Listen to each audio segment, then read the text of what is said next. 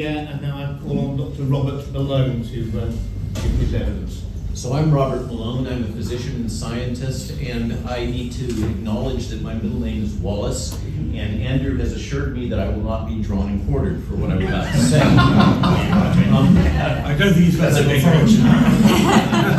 That's above my pay grade.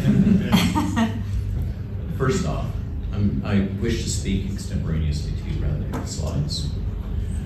There is an unmet need for a rapid response capability to allow a global capacity to mitigate the risks of emerging infectious disease and engineered pathogens. That is a valid concern. The technology has developed to a state where almost anyone with an undergraduate degree in biology can weaponize pathogens. We know here in the United States, as somebody with security clearance in the biodefense industrial complex for the DoD, that the binary weapons that were developed by the US military for deployment potentially as a countermeasure against the Russian tank threat can be readily reproduced by virtually any biologist in their garage currently. Okay? So there is a valid threat. There is an unmet need. Ostensibly, this technology was advanced, this mRNA or modified messenger ribonucleic acid-based gene therapy vaccination technology was advanced on short notice because there is an unmet need for a platform technology that would allow a rapid response capability. That's the justification. Furthermore, the justification was that we had a pathogen based on modeling here in the UK at Imperial College that had a 3.4% case fatality rate. And we would potentially be seeing mass graves, people dying in the streets, vans full of bodies outside of hospitals, etc. That was all a lie. We knew that was a lie very early on, but the people that spoke the truth, that actually gathered the data, such as happened at Stanford, that demonstrated that we had a case fatality rate of about 0.02%, okay? Not 3.4%. Despite having that knowledge, having it available in the first quarter, early in the first quarter of 2020, there was a concerted effort to justify the imposition of this technology in a rapid fashion on the basis of the thesis that there's a 3.4% case fatality rate associated with this virus. What transpired in that rush was a fundamental breach of both ethics and regulatory norms that have been developed over decades. We're all familiar with this. We're all familiar with the policies that have been put in place since World War II and Nuremberg, that human beings have the right to informed consent. And what was done here in a haphazard way, under the justification ostensibly that we had to essentially reject, throw into the rubbish bin norms that had been developed over decades, both for assuring vaccine safety and for assuring informed consent in patients, was all had to be jettisoned on short notice because of the threat of a 3.4% case fatality rate and the need to move a potential countermeasure forward without the due process that normally would take place. That's what transpired. And I can tell you, I'm labeled as far right and all the pejoratives that we're all so familiar with, including being a conspiracy theorist, but all I am is a physician and scientist who happened to have had a role in the genesis of this technology when I was a young man, back in 1987 to 1990. I'm very, very familiar with the technology, worked as an academic to try to advance it until I determined that I could not overcome the toxicity associated with it and abandoned it for other technology platforms, which I've also developed. But in this case, what I have objected to is that as a physician and scientist who is well-trained in clinical research and regulatory affairs, that we have decimated my discipline.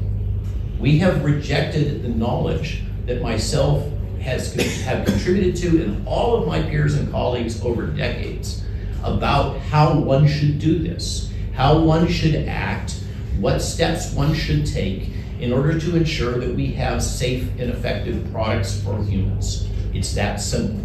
And furthermore, that we have rejected the norms that have been developed since World War II to respect human dignity, to ensure that human beings are treated as humans. Their autonomy, their sovereignty is respected, that they are provided with informed consent. Instead of informed consent about the truth of these products and their developmental state, their immature developmental state, we were given a series of lies. Those lies included that these products were safe and effective, of course, without actually qualifying what safe and effective was.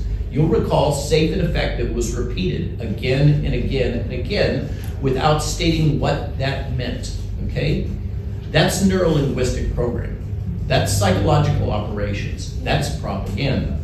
We also received the propaganda that these products would remain at the site of injection in the draining lymph nodes. That was known to be a falsehood before these products were ever deployed into humans.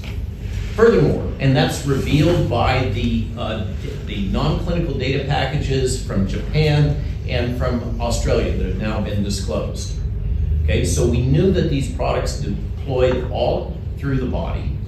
We knew that they didn't stay where they were injected.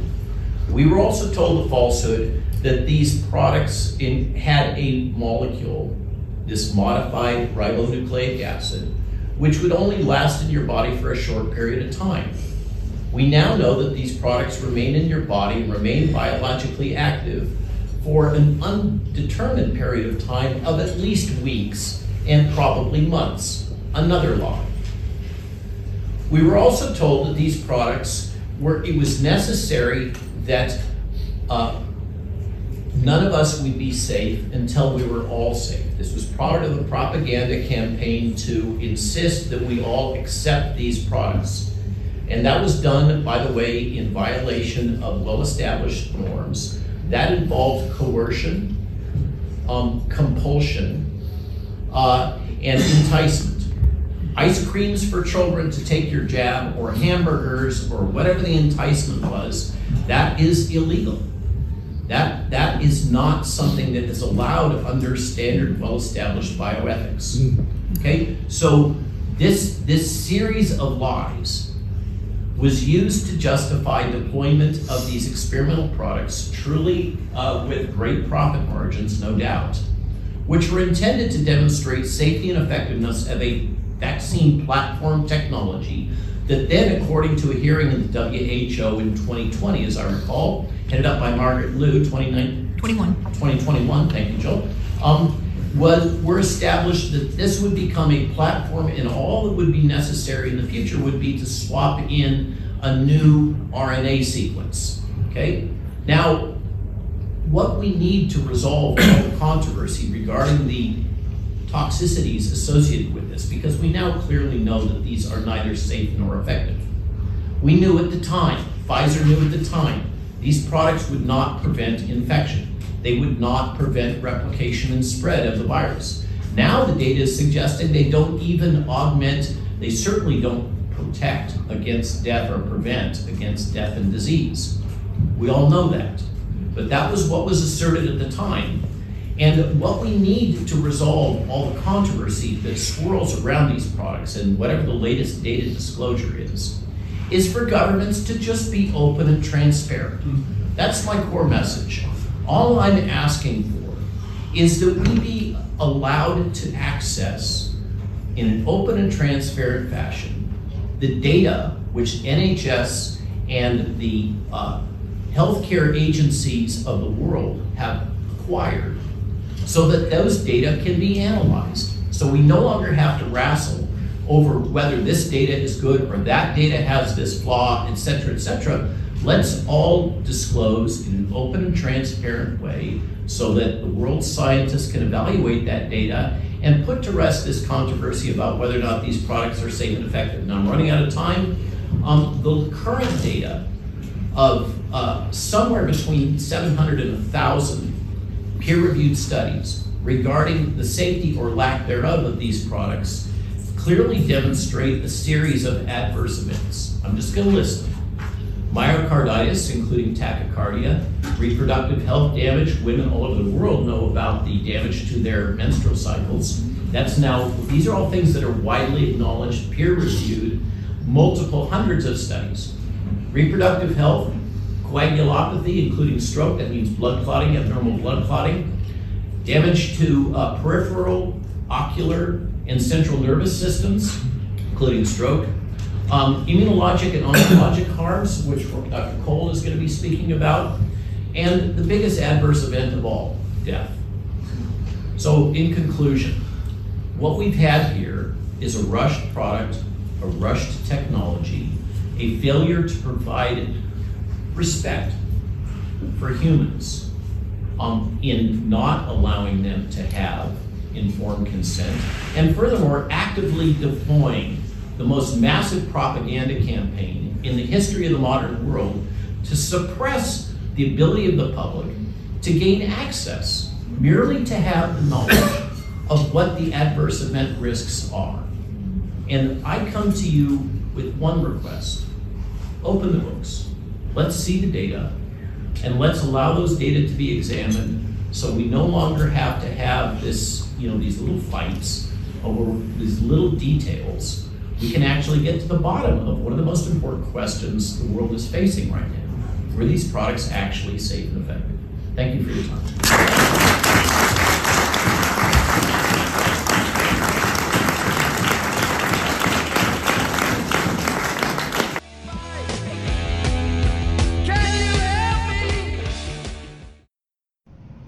AIDS is an acronym. It's Acquired Immunodeficiency Syndrome. That's what it stands for. Acquired Immunodeficiency Syndrome. And the data are getting stronger and stronger that the multiple vaccine recipients are having, as we mentioned before, a T cell suppression. Their T cells aren't functioning as well as they should be. And you can see various markers of downregulation of key signaling molecules and the nuances that we don't have to go into. It's measurable. Okay, so there is evidence of an acquired T cell immunodeficiency in the multiple vaccinated. Okay, so is that clinically significant? You always got to say, well, you can measure something in the laboratory, who cares? Is it actually causing problems for patients? Well, Ryan Cole was one of the first ones to signal about the canary in the coal mine of the appearance that there are cancers springing up that are unusually aggressive at early age, or that were in a kind of an indolent or slow growing stage and then suddenly become very aggressive cancers. He's talked about endometrial cancer originally, cancer of the lining of the uterus. But there's many others now that are popping up that are being observed by cancer surgeons and diagnostic radiologists and pathologists. People often, when they attack Ryan Cole or myself, people that are trained in pathology, they don't recognize that we're not like average docs. We're trained in signal detection. That's what we do. The discipline of pathology is the quality control for the entire medical care system, and that's why we have to do autopsies. It's not pleasant, I'll tell you. Nobody takes pleasure in doing autopsies, at least nobody I know. But it's the QC, and pathologists like Ryan and I are trained to detect patterns. So Ryan early on detected these patterns about what appears to be unusual cancers that are unusually aggressive at an unusual frequency. That seems to be playing out.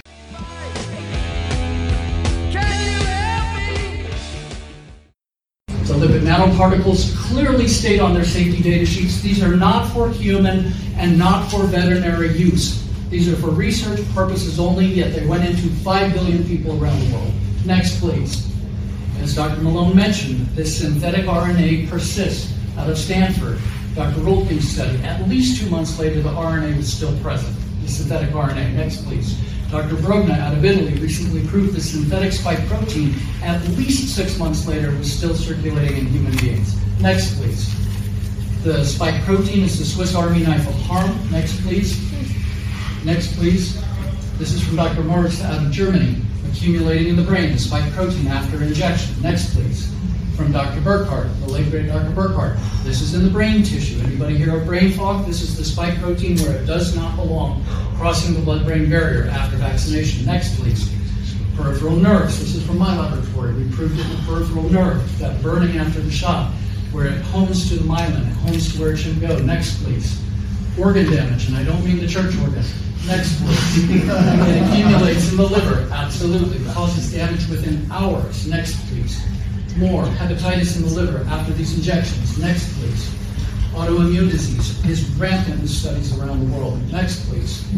We knew in 2005 with SARS-CoV-1, if we used that whole spike protein, we would induce harmful immune inflammatory responses. This has been known in science for decades. Next, please. Of course, we hear about myocarditis. This is inflammation in the heart. Next, please. This is spike protein in the heart. On the right, that is persistent mRNA in the heart tissues. Next, please.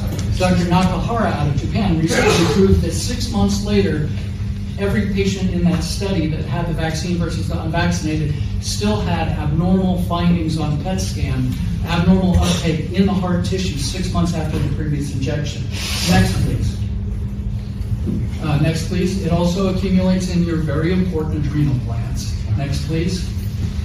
It also attacks the elastic fibers of the body. That's what holds your tissues together. This is in the skin, destroying the elastic fibers of the skin. Next, please. Reproductive harms, as Dr. Malone mentioned. Next, please. This is spike protein in the placenta, where it does not belong after vaccination. Next, please. This is spike protein, all those brown dots in the uterine lining. Next, please. This is spike protein in the testes. Studies out of Israel show decreased sperm counts, decreased sperm motility. These are all things everybody should have known before one shot went into one human. That would have been informed consent. Next, because of the activity of this spike protein and the mRNA and this gene sequence, it changes the ability of our body to react to other infections. Next, please. Dr. Fossa out of the Netherlands showed how it messes up that critically important T-cell immune response. It alters our innate immune system, weakening our ability to react to other pathogens. Next, please. The clot thickens. Let's see how the clot thickens. Next, please. It certainly causes small vessel damage. Next, as you can see the brown dots here, that's spike protein lining the vessels of the body. Wherever that lipid went, those cells can make this toxic protein, blows those vessels apart. Next, please. It also destroys large vessels. Next, please. Here you see an aorta of an individual that passed. This is from Dr. Burkhardt's series. I have a large series in my lab. That spike protein gets into the wall and destroys those vessels and can cause sudden death. Next, please.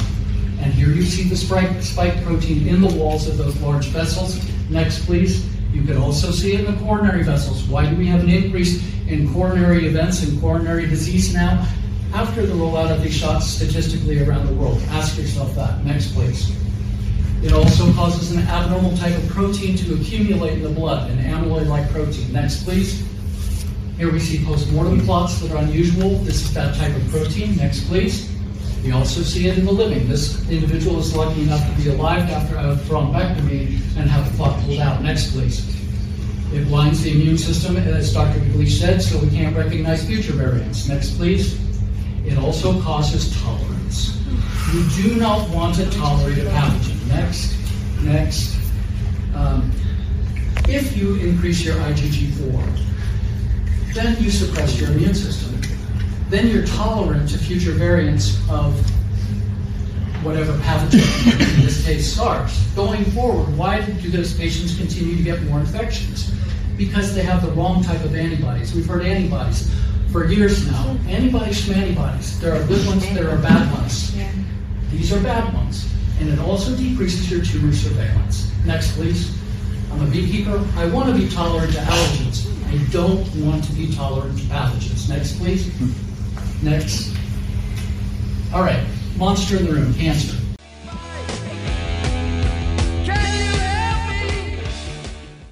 Of the entrance to the Supreme Court of the United States is an inscription, "Equal justice under law." But as with many principles grounded in tradition and jurisprudence, it's been laid waste to in the Biden era. Now, this is evident not just in how the DOJ has devoted limitless manpower and resources to imprisoning Biden's chief opponent, as the covered for president's corrupt family. We saw how they've done that, but also in how prosecutors handled a violent BLM mob when compared to how they tormented nonviolent January 6 protesters. Case in point, a Fulton County judge gave a sweetheart deal to these two lovelies, Natalie Hannah White and Chisholm Kingston, the pair who admitted to burning down that Atlanta Wendy's in 2020 after they were supposedly really upset by the death of Rayshard Brooks. Their punishment? A $500 fine, 150 hours of community service, and 5 years probation. Of course, during the Summer of Love, the media actually seemed to empathize with the arsonists. Very awful situation has unfolded in Atlanta. You're looking at live pictures coming in from that Wendy's over there where the incident occurred last night. Look at that building. It's now totally engulfed in flames. Ariva, as you see the situation, it was a very peaceful demonstration, but then things quickly deteriorated. I think we minimize the pain of the protesters when we only focus on the fires or the looting. Yeah, she said that. Now, I know that's a state case, but still, compared to their sentence to that of Paul Hodgkins, who on January 6th walked inside the Capitol and onto the floor of the Senate while carrying a red Trump 2020 flag, well, he got 8 months in prison. What about Virginia Spencer? She got 3 months in jail for illegally parading in the Capitol. Or the so-called QAnon shaman Jacob Chansley. He walked into the Senate chamber with congressional police. He was sentenced to nearly 3.5 years in jail for obstructing an official proceeding. Now, none of those January 6 protesters were accused of any violence.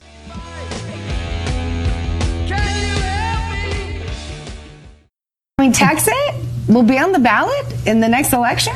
Yeah, that's what it looks like is happening. So back in June of this year, we launched a petition campaign under a never before utilized section of the Texas Election Code that essentially says that if you can gain enough petition signatures, in our case it was 97,709, and present it to the a political party, you can actually have a question placed on the primary ballot. So we crossed that threshold sometime back. As a matter of fact, this weekend, the state Republican Executive Committee met, and before that meeting ever started, we were well over 102,000 signatures. So we expect to spin in there on two wheels on the 11th with about 120,000 signatures, asking questions, Texans the question about whether or not we want to reassert our status as an independent nation.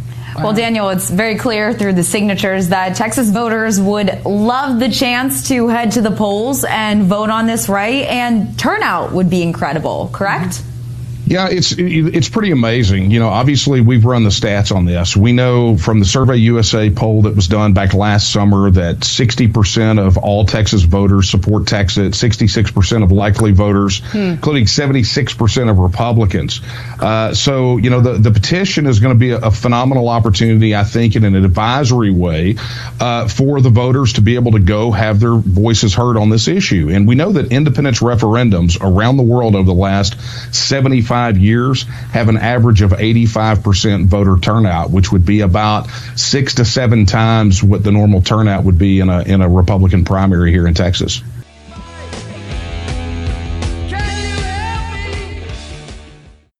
If you were to say out loud in specific terms the degree of control that specific agency, and there are many other agencies, but that one specifically, CIA, had over our public conversation and over our politics, you'd sound like a complete freaking wacko. Like people wouldn't even believe you, and yet it would be absolutely true.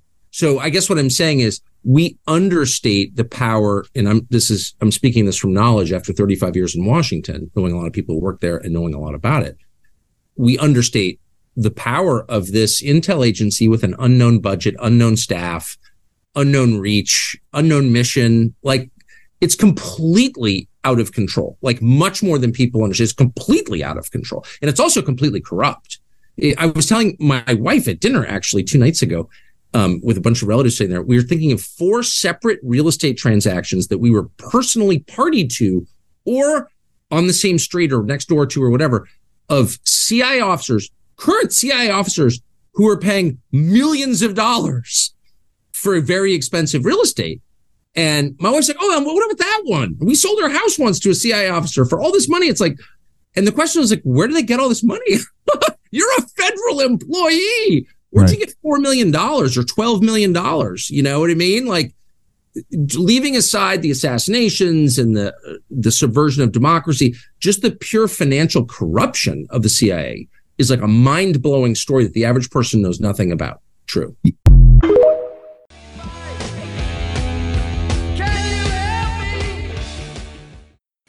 Julie Kelly, another disgusting display by the FBI director who just perjures himself, not even prepared. How many? I think 2. No, sir, it's 103. I mean, he's in your face that he's not even going to prep for these hearings. He's just sitting there casually. Oh, yeah, that's right. The lies, misrepresentation, and the perjury of this guy is unbelievable. Please tell me, ma'am, on J6, because people's heads are blown up by the seeing the footage, that the depositions, the interviews, the testimony, all of it recorded, I think from 1,000, witnesses. Only a couple of transcripts released. Is that all missing? Has that evidence been destroyed by Benny Thompson, that group of criminals up there? Apparently, according to Benny Thompson, who was the chairman of this select committee, he notified Representative Barry Loudermilk over the summer in a letter that all of the video recordings of the more than 1,000 depositions taken by the January 6th Select Committee, a body of Congress, are no longer available. Representative Loudermilk said that they were gone, that they vanished. We're not sure if they have been destroyed. What Benny Thompson said is that they were not preserved. And the reason why, he said, astonishingly, is because they had written transcripts of the video depositions.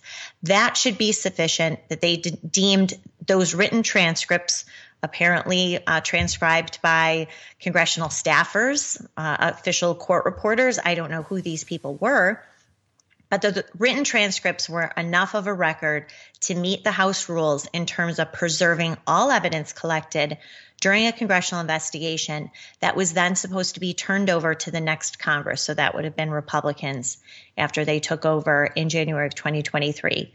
That is simply not the case. And so where are these tapes? Did they really disappear? Had they been intentionally destroyed? Does Benny Thompson have them in his sock drawer? Where are they? But furthermore, Steve, aside from that, so we have 1,000+ witnesses. The January 6th Select Committee assured the public that they were going to release all of the evidence they collected. They did it. Taking aside from the videos, you have hundreds of transcribed interviews that are still missing. If you go to the January 6th Select Committee website, you will only see about 300 transcribed interviews out of 1,000. And you know one transcript that's missing? Bobby Engel, the Secret Service agent that Cassidy Hutchinson said Donald Trump almost strangled to death on January 6th because he wouldn't take him to the Capitol and instead took him to the White House. That transcribed video recording and interview is nowhere to be found. If the videos weren't worth anything, then why didn't they just do the transcribe? Why didn't they just read those at the hearing? All you saw was the videos. And Loudermilk, he's a lovely guy. Don't get me wrong. I'm sure he's doing a great job. But people couldn't pick him out of a police lineup. It's been a year. This is December. They should have done that transition in the first 2 days. We should have talked about this on January 15th of 23. How could it be December 5th? And now over the last couple of days, this is getting to be a thing. And I don't hear Johnson or Jordan or Comer or anybody talking about this, ma'am.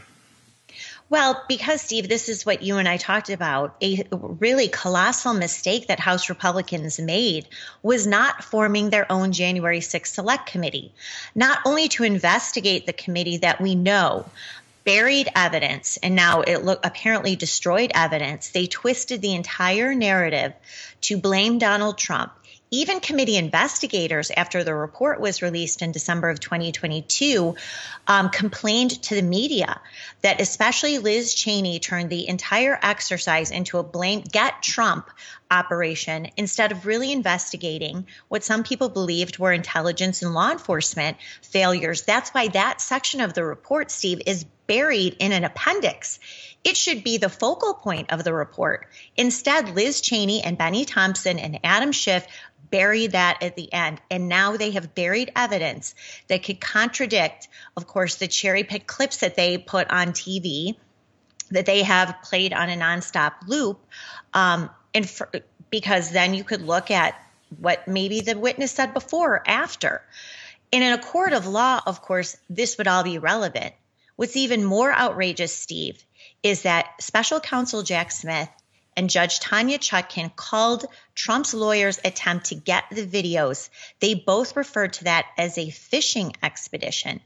In any other situation, the Department of Justice would be demanding an investigation or opening one into obstruction of an official proceeding, their favorite felony, destruction of evidence. I mean, there are numerous felonies that they could be investigating Benny Thompson and this committee with. But instead, Jack Smith is defending the destruction of these records. Furthermore, Judge Chutkan also agreed that it was a fishing expedition. And get this, she told Donald Trump's lawyers, you shouldn't worry about the videotapes because we have the transcribed interviews. And furthermore, if you're looking for impeachable evidence, which would mean evidence that would discredit a witness, that you think their demeanor would tip off in a video interview, you should go back to the transcript, see where they might have looked like they were backpedaling or not telling the truth. And then maybe we can go back to the videos and see if that's relevant. This is a cover-up on a massive scale, not just Benny Thompson, but the DOJ and Judge Chutkan as well, defending the destruction of key evidence in the biggest criminal domestic terror investigation since 9/11.